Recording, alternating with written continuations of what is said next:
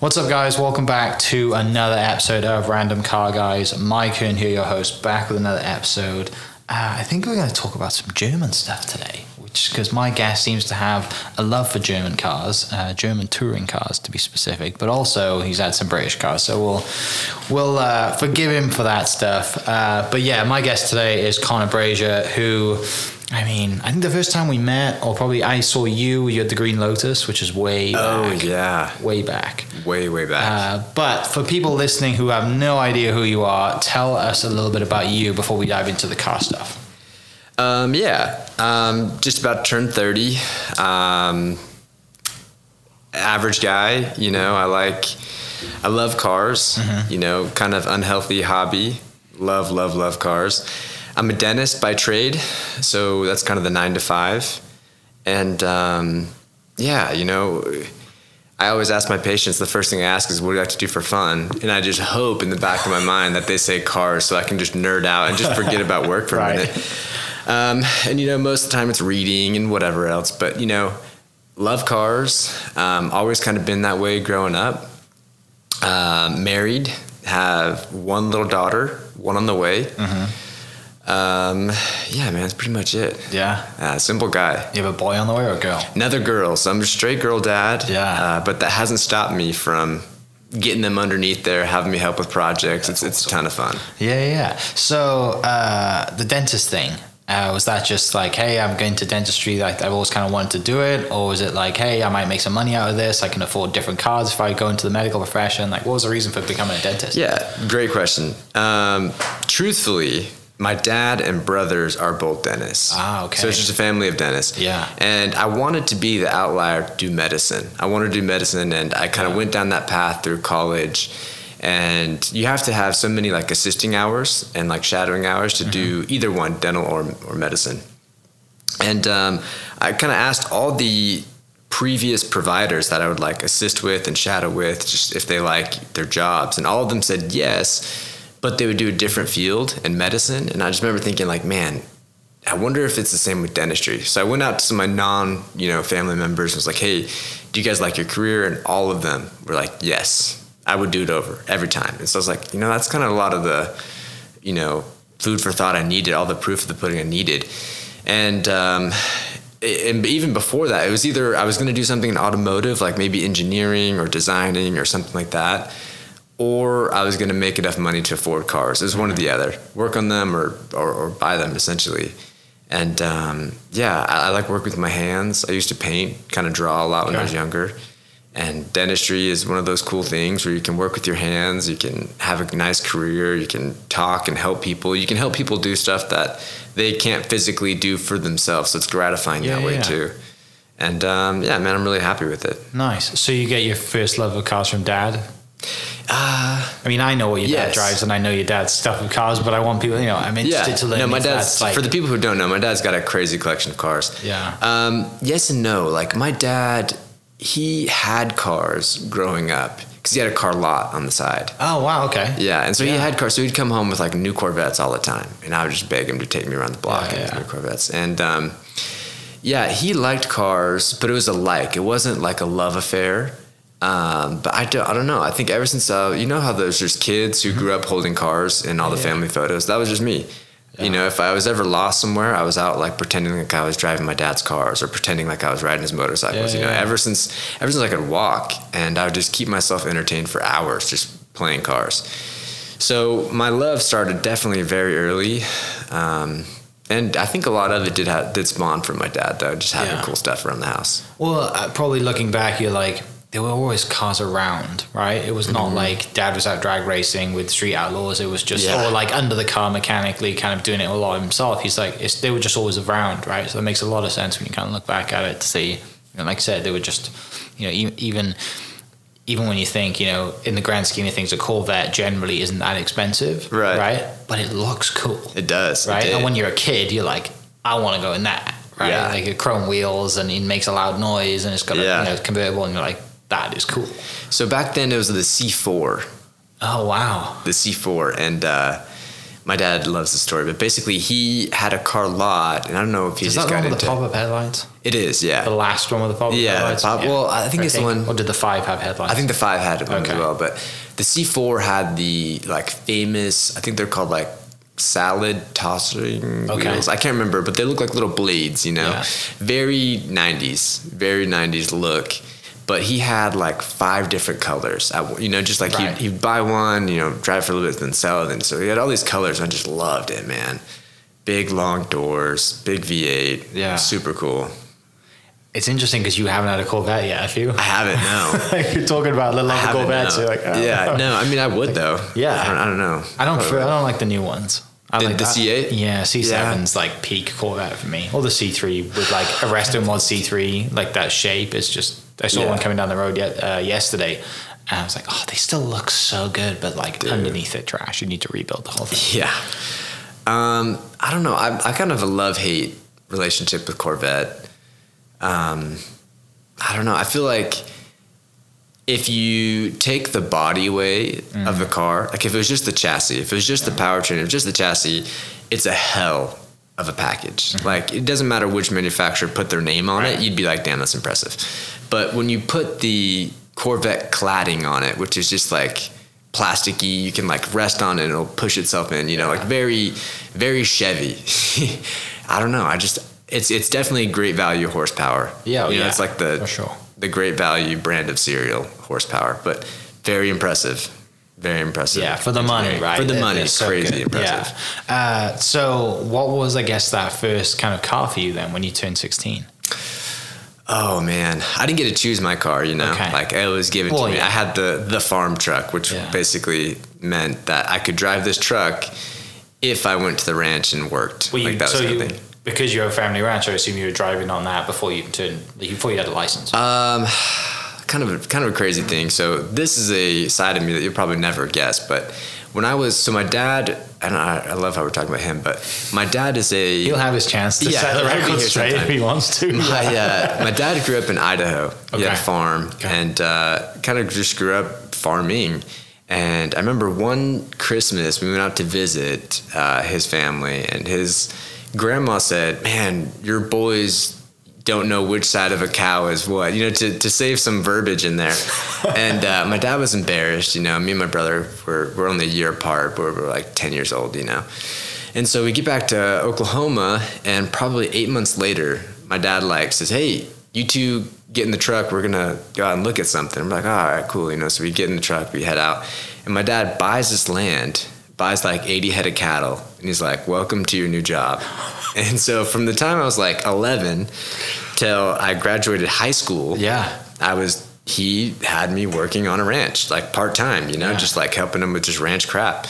And he's a dentist as well, remember, by trade. So this is all just for fun, just to teach me and my brother just to be, knuckle draggers essentially.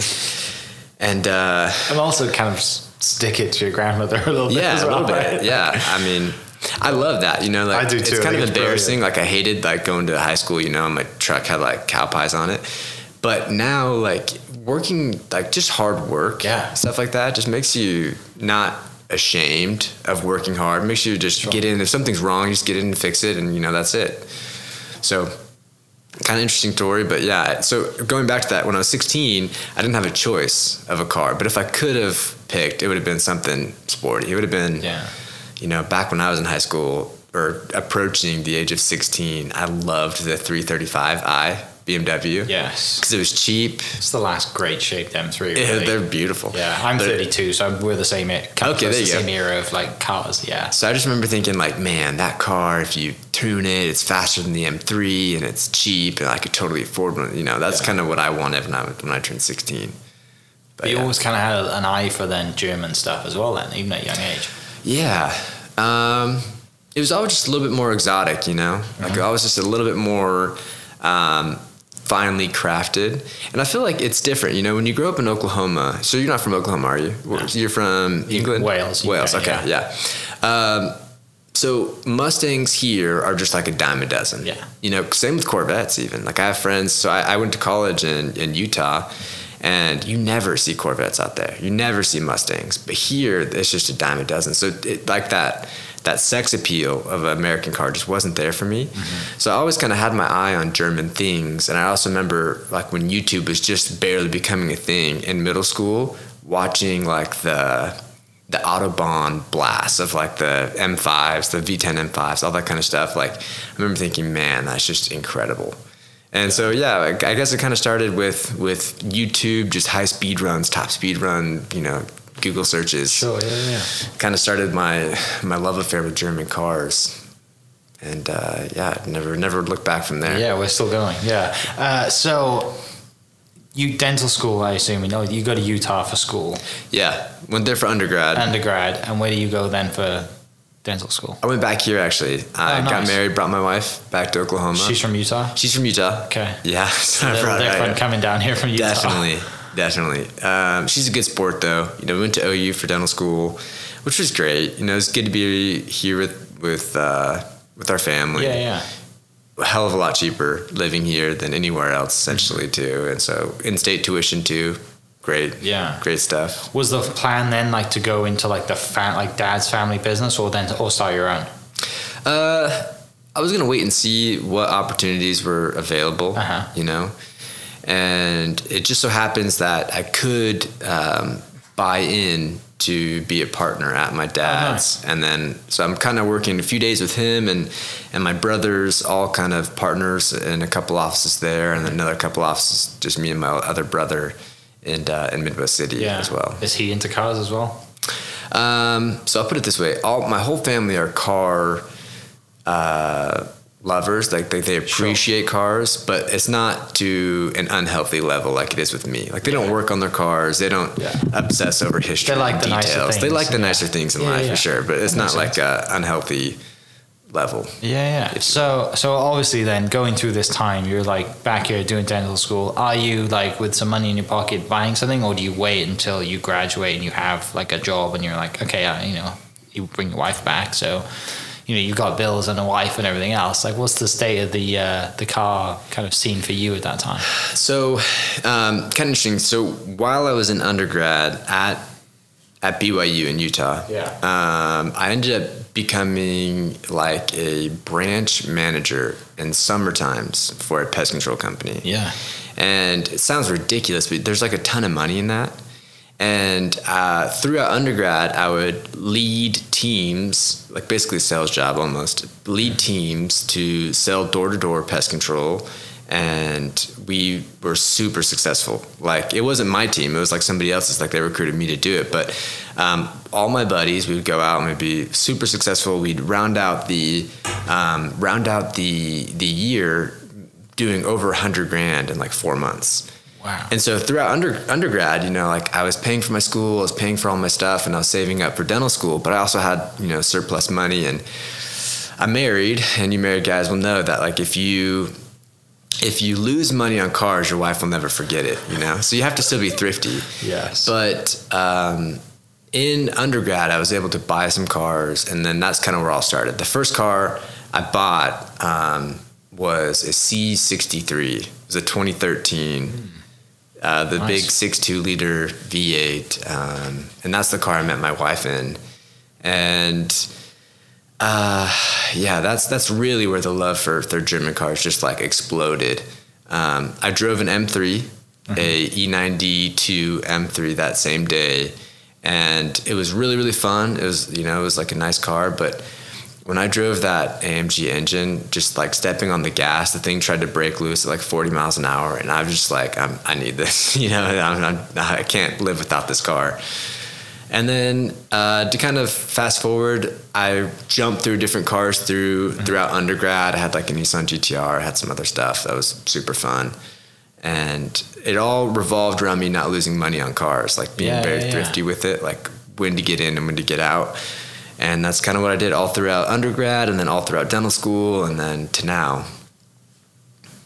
Yeah, like that's a great part of like when to get in and when to get out, right? Because I think a lot of people look at, like we go to Coffee and Cars, right? And you see people pull up, and you're like, how the hell do they afford that? Yeah. Right? And as a guy, we're always just like it's weird, right? Because out here, no one's really worried about financing stuff, whereas back home, it's kind of like taboo, even though people do it. Yeah. It's kind of looked down on. It's so weird. It's like, oh, you can't afford it cash. Well, no normal, sane person would spend 80 grand cash when they can buy it and do other stuff with the money that they have if they could buy it cash, right? That's kind of how we look at it out here, whereas back home they don't. And I've always thought that's strange. But, you see people and you're like, but if you trade up, if you work at it, you trade up. Right? Yeah. Like, and it's a game, isn't it? Like, it is. It totally is. And especially when you're buying like stuff that's kind of built to last. Yeah. And you can look at the trends of, okay, this one's like 5 to 10, maybe 15 years old. People who dreamed about this car now coming, like perfect example with the car, your E90, right? People are like, they're going to go through the roof. Same with like, the old Subarus are starting to go up and like, all of that stuff. Once you catch onto that trend, 996s, 997s are going through the roof now. Oh, absolutely. Like, but if you get in, Yeah. I tell this to people all the time. People say, hey, I can't afford, anything crazy. I truthfully believe that there is a lust-worthy car at every dollar point. Yeah. At 10 grand, there's a lust-worthy car. At 20, at 30, 40, 100, 150. Like there are cars that are like just, the Haggerty Bull list, that's about to go crazy. The cars that are going to go up. So I feel like there is a car at every price point. And I kind of have this like running list of cars I want to own. And I've crossed, that's how I keep going through all these cars, because I just keep crossing them off. Like there are experiences I want to have in a car. And I just go back to my list and I'm like, okay, what's next? Oh, wow. And I find this list and I find, okay, what car do I think is going to be recession proof for the next year?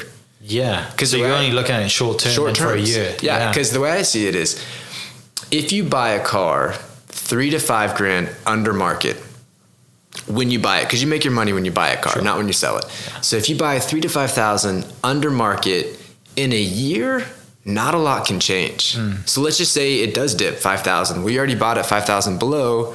You trade in at zero, or you sell it for zero loss. And that's truthfully, that sounds ridiculous, but I haven't lost any money in the last 9 cars I bought, because you buy smart, you buy a few grand less, you sell it for market value when you're done with that a year later, and none's the wiser. Through some shrewd negotiating. Dude, it sounds extremely shrewd, but trust me, you guys who have wives out there, Ed Bullion, you guys who have wives out there will know, like any bad investment you make just gets carried over your head, when you're married. So I love my wife. She's a saint. She's amazing. She allows all this crap to happen. But a lot of it is like, hey, no, babe, listen, we've only made money the last whatever cars. Yeah, when it's black and white on a balance sheet and you're like, hey, we're up. Yeah, exactly. Sometimes you need that right, because let's be honest, nobody makes money on cars in the general world, right? It's like, oh, I've got this one, I'm going to have it for 10 years, I'm going to lose, you go buy a normal car for $20,000 or whatever it is, and like it's just an appliance at that point. And it is. It's not what you said, keeping it, because I think a lot of people don't want to go through the hassle of just selling cars. Yeah. Right. Like, and it's not that hard. I am guilty of it. I don't like selling stuff like that. Selling houses. I mean, I do it for a living. It's a pain in the ass. But like selling cars just seems to be like, people want a hassle-free experience, don't they? Yeah. So if they can trade something in, right, which is probably how, why dealerships do what they do, right? Because someone shows up and they're like, oh yeah, just trade it in, and well, here's the other keys, here's your payment, your payment's changed, done. Yeah. But if it's you're doing what you're doing, then it's, you're probably not trading it into a dealership, right? You're finding someone to buy it from you. No, and I think everybody's going to be different here, but like there is definitely a time consideration. Back when I was in school, not making hardly any money, your time isn't worth very much because you're not making any money. So, there is definitely that. Like if you have a full-time job, if you're very successful with your job, and it will truthfully take away from your money-making job to sell your cars privately, then whatever, the hit will be worth it. But if your time isn't as valuable and you have a few hours to go show somebody a car or whatever, then you can do it. I just think the biggest fallacy, like to go to circle around, is that you can't. Owning cars is inheritive. It's going to be a pricey thing. I don't think that's true. I think if you do it right, like if you just plan a little bit ahead and a little bit after, or you do some Ed Bullion negotiations, like it's really not as bad of an investment as people make it out to be. Yeah. So give us some practical tips and some top advice, or generally your, game plan on how, you know, what you've looked at? Is it kind of a yearly? Is it a age of car thing, or is it because obviously that's just going to evolve over time, isn't it? Which is, you know, do you look at like, oh, this one's 10 years old now it's going to be in that window? Not necessarily. I just think just think about any car you want. Yeah. You know, why do you want it? And for me, it's, you know, the way it sounds, the way it looks, something like that. And I just think, okay, if I want it for those reasons, I bet there's somebody else who wants it for those reasons too. And if I want it, somebody else wants it. So when I go to sell it, somebody else is going to want it too. And so I just feel like the cars that car enthusiasts want and love, like they're always going to command a premium. Gotcha. Because someone's always going to want them. And so if you can get one at a lower price, and I love modifying cars, like nothing crazy, you know, but I really love like the OEM plus look of cars. And it doesn't take much to drastically change the way a car's like sex appeal is. Usually it's very little, like dollar amounts, like nothing too crazy. And so I'll buy cars, you know, I'll modify them, I'll have a ton of fun with them. And when I go to sell them, I just think that they're just clean examples, because I'm very particular with the stuff. You know, probably just like anyone else listening to this, very particular. And when I go to sell them, I feel like they look great. They're just perfect examples of like what that car could be. The 190, great example. Like I, you know, have that car now. It's for those who don't know, I have a 1987, we'll probably talk about it later, 1987, one of 2 years that they're brought to the United States, Mercedes 190E Cosworth. And to those who know, it's just like the epitome of the DTM style car. It's a dogleg 5-speed manual that was homologated because that's what they raced with in DTM. Perfect condition interior, perfect condition outside.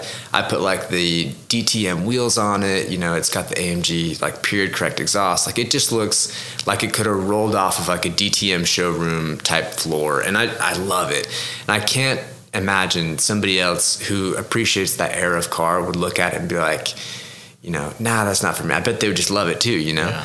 And so, yeah, I've got ADD, I got to be honest with you. So sometimes I'll just go off on these random little splurts here. But basically, to bring it back, this is a podcast for car people, so you can nerd out as much as you want. Because there's someone on the end of the end, someone listening with headphones thinking, I'm sure this is me too. Yeah, here we go. You're speaking my religion right now. But yeah, to say kind of how I look at cars, I go to the cars that I want because I know that somebody else wants them too. Then I say, okay, what is like the preferred options of that car?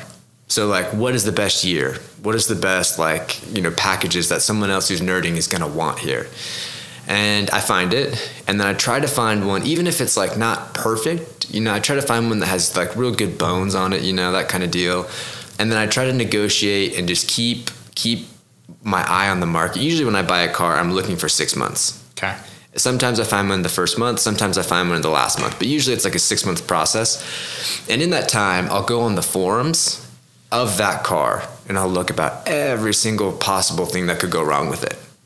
And so when I go to buy the car, I buy privately because, you know, that's where you get the best deals. People are hurting the most. They want to sell, the most eager to sell under value. And I'll just know everything to look at because I've already read all the forums. I know what the problems are on the car. And I'll go through them. And if I find them, then I'll say, hey, this is here. They probably already know about it. And they cut you a little slack. Sometimes they don't, whatever. But you buy the car. You already know everything about it. You already know the things that could go wrong. You're into a good one. And yeah, that's pretty much how I do it. I know you make your money in the beginning. So like I said, you try to negotiate that way. I never buy locally because I feel like you never get a good deal. I don't mind flying like to a different state and just driving it home because you never get the same deal if you try to stay within your 100-mile radius. Yeah. I'm trying to think if there's anything else. That's it, really. Know everything about the car. Look nationwide. You make your money in the beginning. Get even if it's an older year, like even if it's an older model, get the highest trim because options don't matter when you're on the used market. They matter a ton when you buy a car new, but on the used market it makes zero difference. So get the fully loaded daddy, you know. Yeah. So where'd you get the 190 from then? It was in Washington. Okay. Washington. I've been looking for years. That's been on my bucket. That's a dream car for you, right? It is. Yeah. It really is. And it only came in 2 colors. One is called Smoke Silver, which is actually like this beige. People call it accountant beige. It looks horrible. And then there's the shadow black, which is just, it's kind of like a gray black. And this one popped up for sale, and it had 70,000 original miles, which automatically you're like, whoa, that's amazing. The exterior body looked perfect. It runs and drives, which I know sounds ridiculous, but like a lot of those Cosworth engines are just kind of 35 years old. Yeah, they're kind of just, and they're temperamental. We can talk about that later, but they're super temperamental. And it was like 35 grand, which is more expensive, truthfully, for one of those, but it was like perfect, everything else. And, you know, I might have to knock on some wood here, but I truthfully think in like 5 to 7 years, it's going to be worth 100 grand. Yeah. I really do. Cause like, I'm getting off topic again here, but I can't remember what game it is. If it's like Forza or one of the like Gran Turismo games, the new cover car is a 190, which that's a 35-year-old car. And now it's coming back to the forefront. Jason Camisa, amazing automotive journalist. I'm sure you know him. Anyways, he has a 190, and he just did that Icons with the M3, and he told the real story that the 190 is the whole reason why we even have an M3. And I think the more that people realize that, the more people are going to go back digging for those cars, and a lot of them were not maintained like at all. And just like 1,700 came to the United States, like not very many. That's great. Like it was either 1,700 or 1,900, I can't remember, but I do know that of the 87, the last year, only 700 were available. So not many, definitely not many under 100,000 miles, and definitely not many in good condition. And so when it came for sale, I was like, this, I don't care, even if it is like a little bit more money, I think in 5 to 10 years, this thing's going to be worth just an absolute ton. And there comes a point, you know, when the experience of a car is no longer worth what you have to pay to get it. Right. You know, like I'm going to buy one of these, you know, I'm going to buy a first gen NSX, no question. I'm going to buy one because I love those. But when they get above 100 grand, they've gone nuts, right? They've gone nuts. Yeah. The later ones, but even like the early gen, like the 91, 92 or whatever, 92, 93s, when those get above 100 grand, I am going to have to sit there and think, is that driving experience worth 100 grand? Yeah. You know, but right now for 50 grand, I'd say sure, absolutely, all day. So anyways, I was just thinking back, and this 190, I was like, okay, right now this is totally within the realm. This is perfectly reasonable. Like I should absolutely jump on this, but when this car's worth 100 grand, I don't know if I would jump on it, you know? So I was like, I'm going to get in now. That's kind of what I was thinking about. Did you trailer it back or drive it back? Had it shipped here. Yeah. Had it shipped here. Yeah. Probably a wise move. Yeah. Right, get it back. Oh man, uncovering that car's bugs took me forever. I do a lot of my own maintenance. I think you know that. Thanks to Dad for having you out on the ranch as a kid. Yeah, yeah. I actually do his maintenance too. He doesn't really know how to work on cars, so I do it for him a lot of times. I just love taking things apart and putting them back together. And I'm so busy now with work that I didn't think I would have enough time to do it for the 190. So there's some things I wanted, you know, ironed out. I want it to be like just absolutely, you know, perfect. So I took it to a few indie shops, and they're like, man, we don't work on those. And I was like, what do you mean you don't work on them? It's like, they're just difficult to get running right. And I heard that before buying one. And I was like, oh, these guys are stupid. They don't know how to work on cars. You know, it'll be different when I have one, you know, just being very cocky, just thinking I could do it. And they're so right, man. Oh my gosh. It was a nightmare. Like getting the thing perfectly sorted out. Because that car it's called Sys Bosch. Okay. And that means it's like half fuel injected and half mechanically injected, you know? And they rely on both the sensors and the mechanical system working. And it's back in the day where like if one sensor goes wrong, it like pings all of the sensors. Yeah. And so to figure out an issue, you have to like individually check each random sensor wherever they're at on the car. And my gosh, man, they didn't want to work on it, you know. Only shop that did had like horrible reviews, and was like everyone was like, "Don't go there." So I was like, "All right, looks like it's going to be me." Yeah. And I, you know, picked up a manual, read for countless hours just how to fix it, and just went with the multimeter one by one, sensor by sensor, issue by issue, and now it's like finally running great. But man, alive, there's so many times where I was like, gosh dang, I hate this car. Like starting it up on a cold morning. Yeah. Right? You just got to wait for it to warm up and tick and crack or whatever. And you're like, okay, now I can drive this thing. I'm trying to think even just It's got personality though. I love that. It does. No, Right. It truthfully does. And I was also doing the classic thing where you dive into it to fix one thing and end up breaking another. I did that a lot too. Yeah. But it does go to show that like I did uncover a lot of stuff on that car. Like, when it has 180 horsepower, like not a lot, for a little 4-popper, but a lot of people just don't know how to work on them. And it had a full service, had everything, it ran fine, but it just didn't feel like it was very peppy. And in my uncovery, like trying to make it idle perfect and rev perfect and all that kind of stuff, I found out that, this car has 2 fuel pumps, one above and one below, and they run in tandem to like create the fuel pressure needed for that little hot Cosworth engine.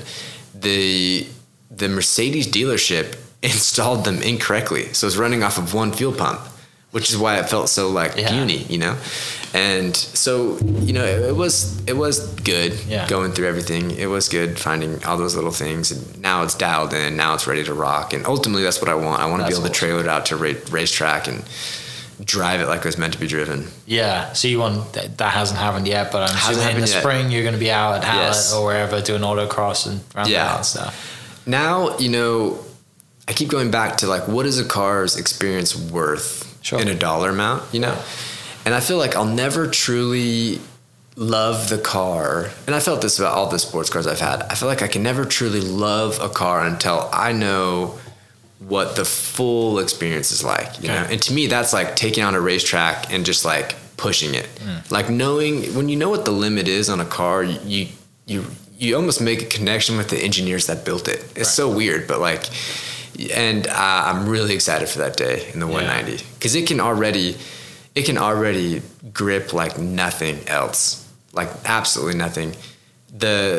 I'm talking way too much, but you let me nerd. This is about you, dude. I'm letting you nerd out. You're good. Yeah. So I put these like mint, DTM inspired wheels on it, and I take it in to get aligned.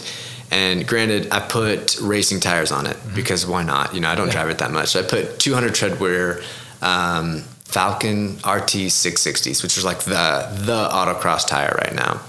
And they're just stupid sticky, like ridiculously sticky, way too much grip for that old car. And I take it in to get alignment. And my favorite guy he's here in Edmond, Porter's. And he was like, all right, man, we can do 2 things here. We can have the camber set to 0, or we can do -2. Nothing really in between. I was like, is that going to wear out my tires real bad? He's like, honestly, I'd be surprised if you make it 8,000 miles. Like that's a ton of camber on a stock street car.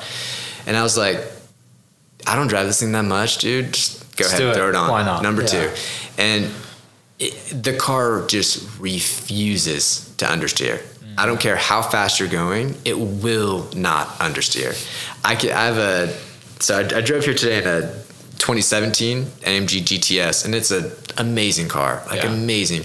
And my little 190 can take corners just as fast, no question. Which is shocking because it's so old. You're like, you feel bad going through a corner because you're like, I shouldn't be able to do this, and it does. And then you just start laughing hysterically because you're like, man, this old thing should not be able to do that. Yeah. So I'm excited for when we take it out. You'll be that's shocked. That's awesome to see it. Yeah. You'll be shocked with how much grip it has. Tell me about the autocross and the track day stuff. Like because obviously that, when you're doing that stuff, you obviously got to have confidence as a driver, but it also develops you so much more as a driver when you can, push the limits beyond track. How'd you get into that stuff, and why did you decide to go? Because a lot of guys kind of buy nice cars, they take them to car shows and don't really think about racing them, but you seem to be, you want to get out and test the limits, like just said. So I'm interested in why. I don't know, man. I think it all started, truthfully, it sounds so retarded, but it all started with a Mazda Miata. Yeah. The foundation of most track days, right? Like that's the easiest way to start. Easiest place to start. I wanted a little commuter car. Everyone says that Miata is always the answer, Mm-hmm. And so I bought a 2006 NC Miata, manual transmission, 6-speed. a top that if you unhook it going 40 miles an hour, it'll like flap down in like 0.5 seconds. And I've had, up until that point, I had what did I have at the time? I think I was currently driving either a GTR. No, I had an M2 at the same time as I had my Mazda Miata. But I kid you not, man, there wasn't a sweeter car I've ever driven. Like, people ask all the time about, like, I had this really tricked out Nissan GTR with like raised wheels and a ducktail, and it was just like mint OEM plus thing. And I would throw that thing off a bridge to drive a Miata. Like, really? I'm not joking, man. That NC Miata was one of the most pure driving experiences I've ever had in my life. Yeah. And part of it was it had the most simple mechanical LSD. And to make that car break the tires loose, to like actually drift it, to slide it, whatever, you had to give it full power. And so I learned how to drift or how to slide, or how to control a car, probably a better way of saying it, in that Mazda Miata, like better than anything else, because the only way to make it do those things was to give it full gas. And if you let off at all, then you can rein it back in. Yeah. So it was super easy. Like, the only way you're sliding is if you go full. The only way you're not is if you take your foot off. So it was super, super easy to control. And that just kind of like started, I never really understood when journalists would talk about chassis control. That never made sense to me. You're always like, it steers well or it doesn't. Like, it feels fun or it doesn't. Yeah. But when you get a car unbalanced, when you get it like sliding, when you get it in situations where the car doesn't like it, that's when you're like, okay, I kind of understand what's going on now. Right. And I did that so much with that little Miata that it just made me start testing the limits of every car I ever had. Mm-hmm. And, I used to believe that fallacy that if you go to a racetrack, your tires are going to be done. Or if you go to autocross, your brakes are destroyed. Yeah. That's just not true. I mean, there are some cars, don't get me wrong, there are some tracks, like GP tracks, like Austin and Circuit of Americas, that will destroy some brakes. Don't get me wrong. There are tracks that will do that. And there are cars that are heavy enough that it will really matter. But if you do 3 or 4 track days a year, like depending, like we go out to our local one here, Hallett, you are not going to hurt your brakes. Like, I mean, if you put racing brake pads, if you leave the OEM crap with OEM fluid, you will overheat them and it will be a problem. But if you have like, a $200 to $400 pad and, $60 racing brake fluid, you can run it all year long and it'll be just fine. It depends on how hard you're trying to go. Simple stuff. Yeah. And so I think it started with going to a few autocrosses and just having the time of my life, being able to slide around legally, not having any issues that way, learning car control with all these, higher powered, more expensive cars. And then just looking at my tires at the end of it after doing, people thought I was like freaking Chris Harris out there. I was just doing little slides, wasn't anything crazy. But I remember like looking at my tread depth before going, and then when I got home, and they were identical. Yeah. And I had been big slides, And I was like, I don't think this tire wear thing is as big of a deal as people talk about. Yeah. Especially if you own a car a year. Right. Yeah. And so then I was like, well, let's try the track. And so I had a 2018 M2 that was manual transmission. I put some stickier tires on it, and I was just going to do full-on autocross that year. But my favorite autocross chapter, the Porsche autocross, actually got closed in 2020. And so I was like, all right, well, no better time than now to get out onto the track. And so I took it out to the track, and I fell in love, man. It just feels illegal how fast, how crazy you can drive a car out there. And I just caught the bug, and now I go to any of them I can. Just bought a truck so I can trailer out these cars to far away places too. So that was a smart buy too, right? What was that? Gen 1 Raptor, V8 Raptor. Yeah. Right? I mean, again, like you're 32. You remember when that car came out, the truck came out? The first time you seen them. People paying crazy money for them. Yeah. I remember being, 2009 or whatever, 2008 when those come out, just thinking like, what? You can jump that thing? Yeah. And I really think in like 30, 20 years even, people are going to look back and be like, man, like they made a truck that you could jump and then drive it to your dental office the next day. Right. That's crazy. And I think Mint Gen 1 Raptors will go for a lot of money. And it's just kind of always a truck I wanted. And so I was like, no better time than now. Yeah. So you have, looking back of the cars that you have, do you have one that you're like, shit, I should have kept it? Or like you really could have. I mean, if you're buying and selling every year, then I assume there's got to be one that you're like, probably should have kept that one. Oh man.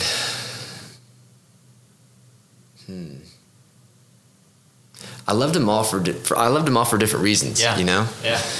I'm trying to think.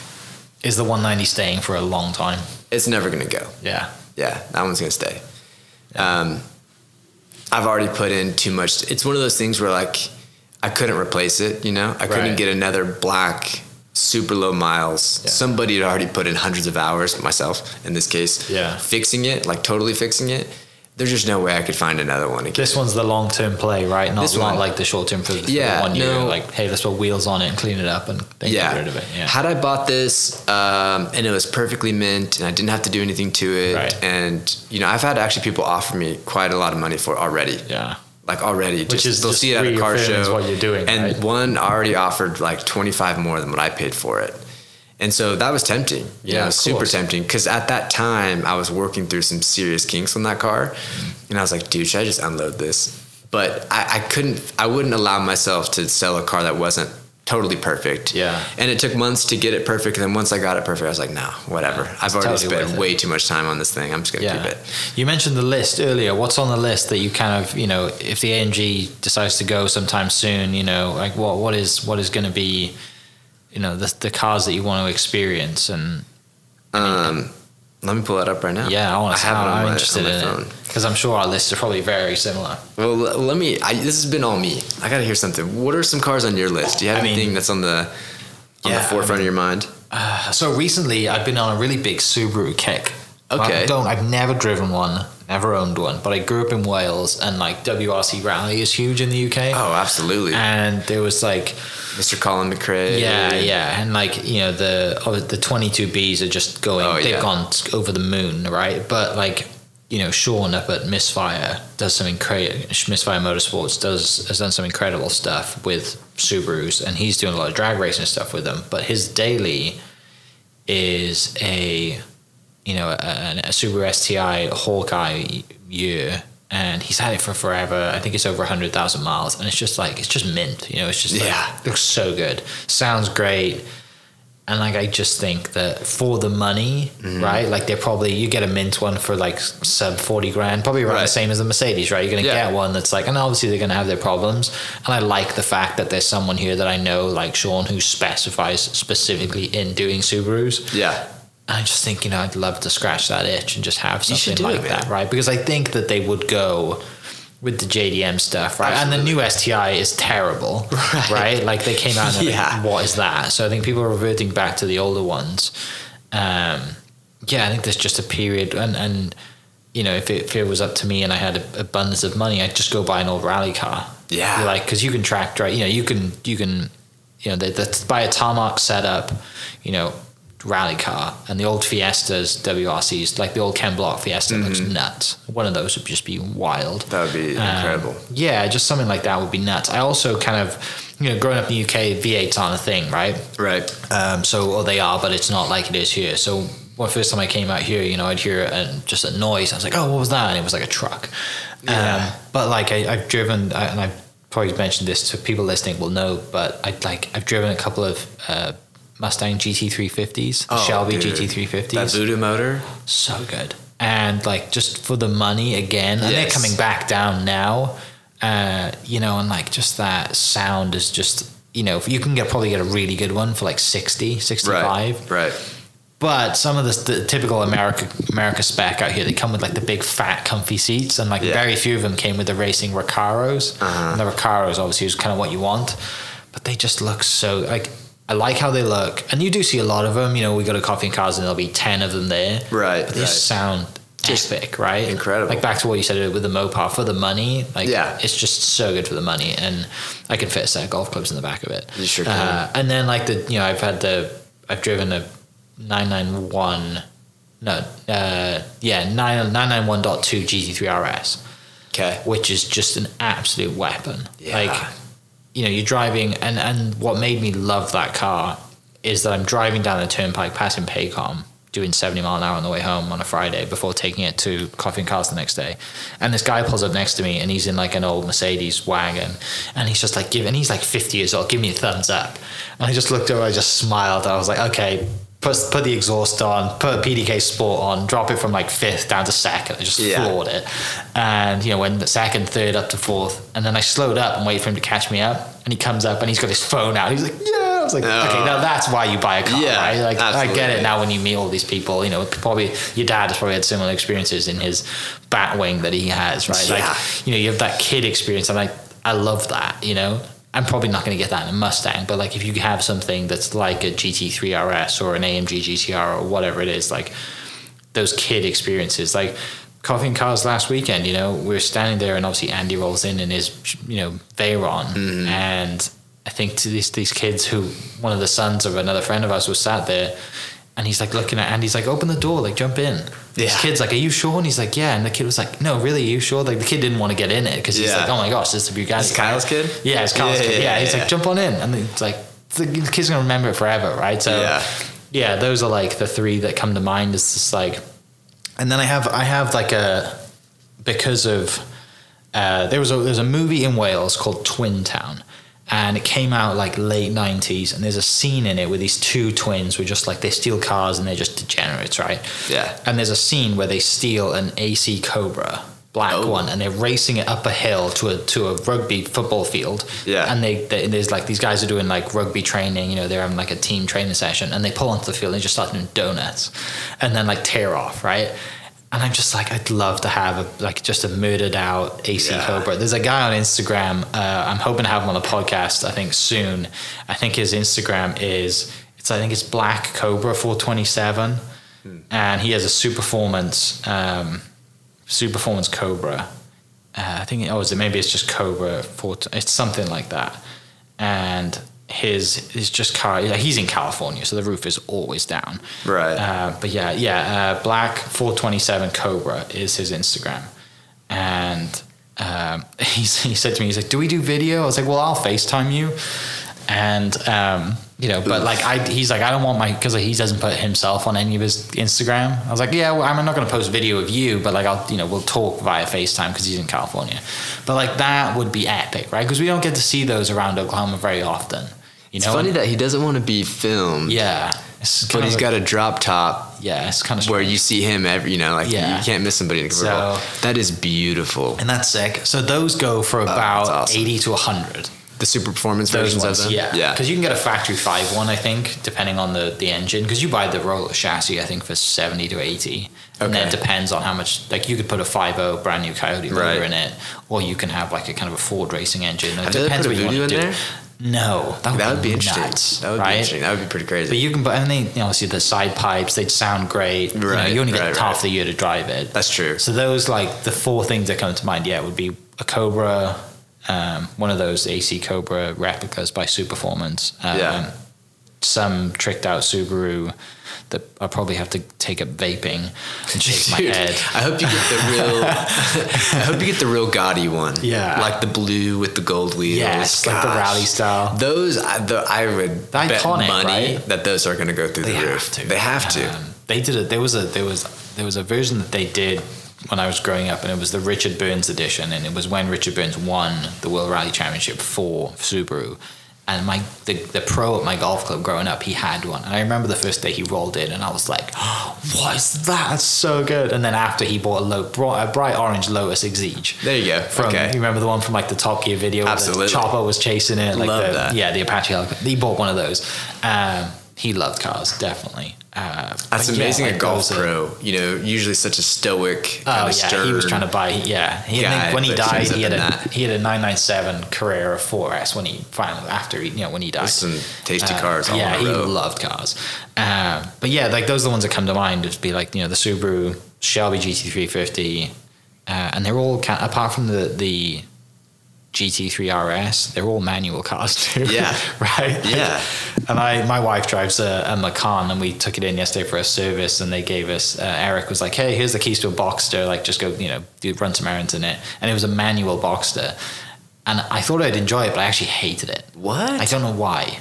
Because... the manual transmission itself or the car?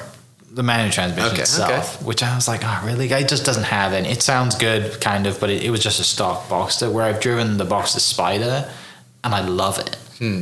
I don't know why. There must be an engine difference. Yeah, it just didn't. It just I don't know. It was my wife also hates it. She's like, it's too low to the ground, and the ride's terrible. It's like, well, that's Oklahoma roads for you. This is true. But yeah, like I'm kind of like, because there was a GT350 at my friend's dealership 2 or 3 weeks ago, but it didn't have the right seats. And they've had engine problems too. They drink oil, right? Yeah, they drink oil, and they've had a lot of engine problems with the warranty. Adam LZ's one, he tracked it and it blew up. Right. But it sounds like every time, like, I know what cars I really want, because I ended up like, I go back to the YouTube videos I've watched and I watch the same YouTube videos like over and over again. I do that all the time. Like this one of Henry Catchpole drives the Porsche 911 992.2 GT3 when they brought the manual back, and he does the video in North Wales through all the mountains, the white one. Yeah, I know. I've watched that video so many times. Like that video is the reason I want a manual GT3, right? Because you watch that, and you're like, oh, absolutely, so much fun.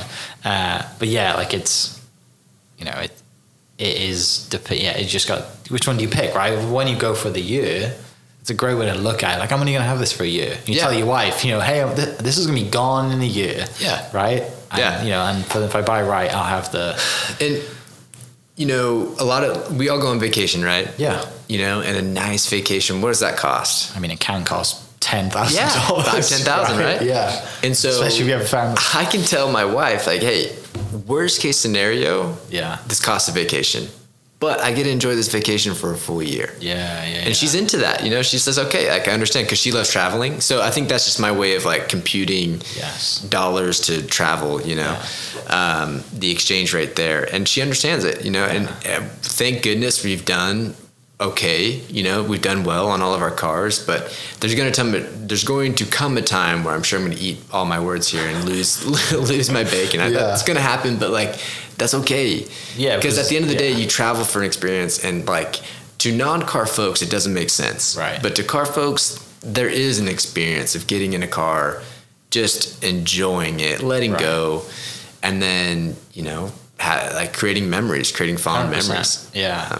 The problem with me is I already have a golf membership, because I grew up playing golf, and like that's the main reason I'm in this country. The only reason I'm in this country is because I came here to play golf. But so like when I look at my golf membership payment, I'm like, do I want to give that up for a car? Probably not. So I need to make. What club are you at right now? Galladia in thing, which is not that bad. We got in again. Talk about buying in at the right time. They closed the golf course because they were redoing the fairways after a big freeze. Yeah. So we got in for like, 80% off what they're charging now. Wow. Yeah, and I was like, I don't care if the monthly the startup goes or the dues. So initial, my initial initial huge. cost was nothing basically compared to what they were trying to pay, what they were trying to charge recently last time I checked. And I think they actually closed getting in new members because so many people. Yeah, but the monthly is like, it's not bad. Right. It's under $1,000, right? Which That's is good. some places, right? It's like, well, you're a country club member, that must be $1,500 a month, and in some places it is. Yeah. But I don't go and drink. I'm not like most degenerate golfers. I'm not out there drinking. I'm out there actually playing golf. So that definitely helps my monthly payment. I've never had one over $1,000. But again, like, I could be putting that towards a car, could be a right? car. Like, was when I said to my right. wife, hey, what's this? Well, if I put this much down, it's that much. Everybody has a vice, Everyone. I just have two. I have golf and cars. Well, yeah. Right. But right now... Thankfully, it's not watches. Yeah, exactly. Else. Everyone's got a vice. Some people it's shoes. Some people it's traveling. Others it's golf. I love golf too, by the way. Yeah. So, you're only on this earth for so long. Enjoy your vice. Yes. Own a car for a year. Cross it off your bucket list. You'll never regret it, Definitely. I love the way you look at it with a year, because I have that kind of part of me thinks I'd love to have, you'd love to go buy like a GT3 Touring, for example. You'd love to go buy that car and have that when your kid wants to drive, right? Yeah. You have all those, like, to have one car that you keep for, like, maybe the 190. I have one already. Right. It's not the 190. What is it? I have one. I need to devote some time to this one. It's a C63 Black Series. No freaking way. That car brother. I mean, that's going up in value every day. That car. Can I tell you what Yes, please go. This is a huge I am story. here. I am here as much as you have. So, and you don't have a this meeting is at 3 crazy. o'clock now. So this could be a 4 hour podcast. No. We'll condense it. There is one car that I have driven that at first I just lusted from afar. Yeah. And you always wonder when you walk up and you open the door, is this one going to drive the same way it makes me feel just looking at it, you know? And this is the one car that I've been in and that I've driven that you look at and you're like, that's it. That's nice. Mm-hmm. But then you drive it and your mind explodes. It is this car. Okay. Like, let me paint this picture, all right? So it's a 2012, 1 year only. You know, actually, some snuck into 2013, so I take that back. I guess it's one in a few months of 13. Mm-hmm. 700 examples for the world, 77 for North America. So wow, not very many came to the United States. And of those, about half of them have the big gaudy wing, you know, the canards on the front. Mm-hmm. So you got 35-ish, you know, that have the big wing, and of those, you know, it could be silver, red, mm-hmm. white, or black. You know, those are the colors you get. This is a black one. It's a 2012. Now it has 17,000 miles on it. It's got a full titanium Akrapovic exhaust. Mm-hmm. It's PPF'd, ready for the track. HREs, the biggest tires I've ever seen on a C63. And it's got KW race spec 3-way suspension. It's like $7,000, like dialed in, you know, 4-corner dialed in. And this car literally grows hair on your chest when you drive it. That's awesome. I've never been in a car that makes me feel more angry in my life. I'm not an angry person. Like, right. I really am not. Like, when I drive, I'm just pretty chill. But this thing just goats you, like, all the time. It's just like, it just begs to be driven hard. And it's one of those engines where you kind of have to, because if not, the lifters will get stuck and it makes an awful ticking sound. So you actually have to drive it hard to clean it out.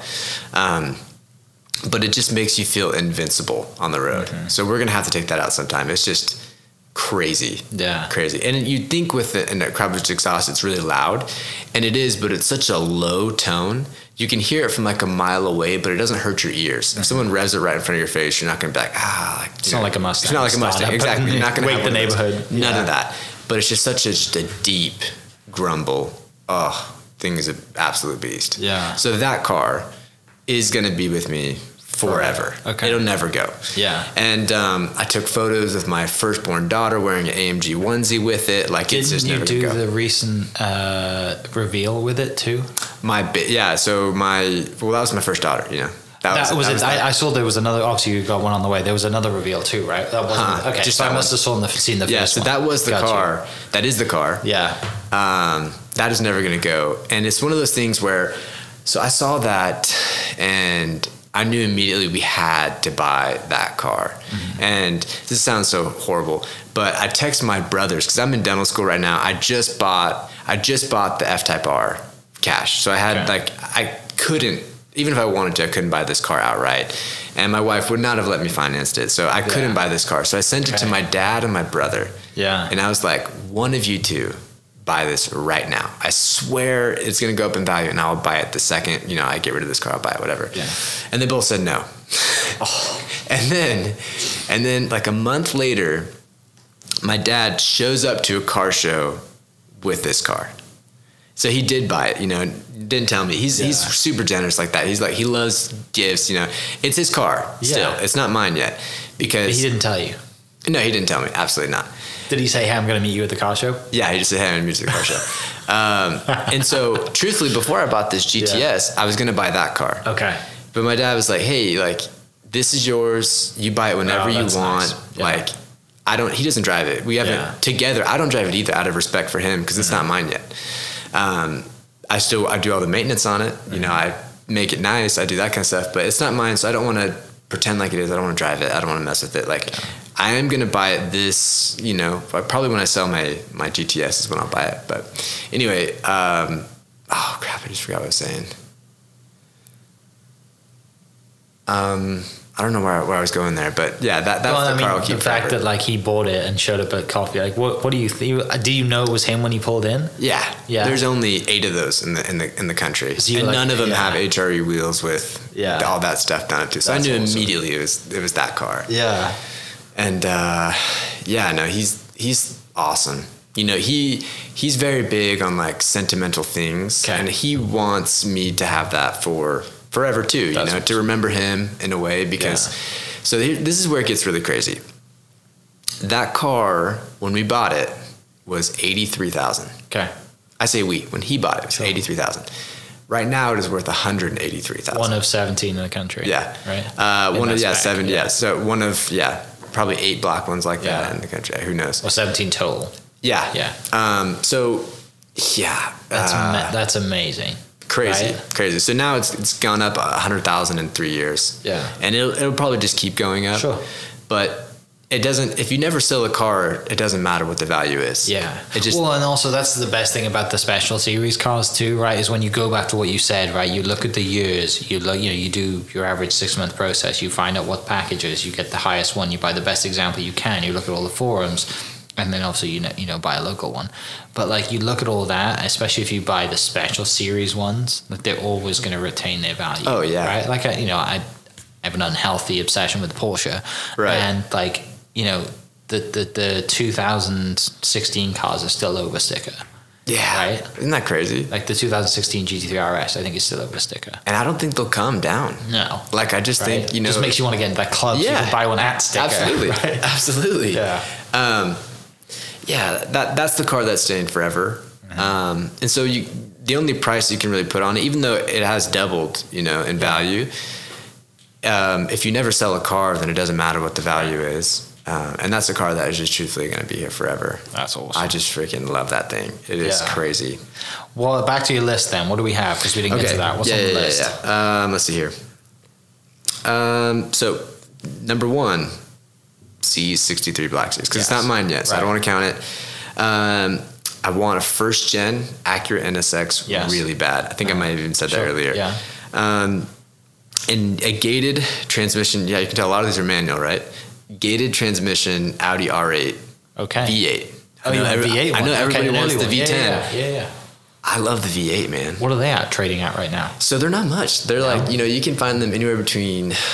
So I keep tabs on all these. Yeah. But you can find them anywhere between like 60 for a ratty one, tons of miles, pretty ratty, to 100 for a real clean one. Sure. And they're not the most powerful or like real dynamic cars. No, gated, man. But they're gated, and that V8 sounds incredible. Yeah. And it revs to like 80 to 100 RPM, something pretty freaking high for a V8. Mm-hmm. So that one's on the list. This one is really high on the list. It's the new Vantage. Aston Vantage Mercedes manual. car. Yes, right? exactly. Yeah. If someone would ask me like, "What's your favorite car?" I would say, "Well, the engine." Well, I haven't had a Porsche yet, so let me backtrack a little bit. That's gonna be dangerous for you. I know. And I've actually put it off for that reason. Yes. I know that once I get into that world, I'm never gonna come out. Yeah. So I want to know everything else before I dabble, which is just being totally honest. Mm-hmm. So the new Aston V8 Vantage with the AMG motor, but with the manual transmission, the 7-speed. E46 M3, mint individual color, Ford GT, the 2005 2006. F12, really love the Ferrari F12. I wanted 1990s G-Wagon. I actually came close to buying one a few months ago. Yeah. 1990s G-Wagon, I just think they look so cool. They look great. They're iconic, and it's kind of stupid, but I feel like the 2002 to 2010, you're like kind of trying to make it, when you have those. But if you have an older one, who cares? No one cares. No one cares. They're super cool. Anyway, I really like the Audi RS7. Oh yeah. When that car came out, that was another one that I was just like, ooh, I gotta have that. Yeah. And no real rhyme or reason, just it's been on the list for a long time. Lotus Emira. I think the Emira looks really good. So good.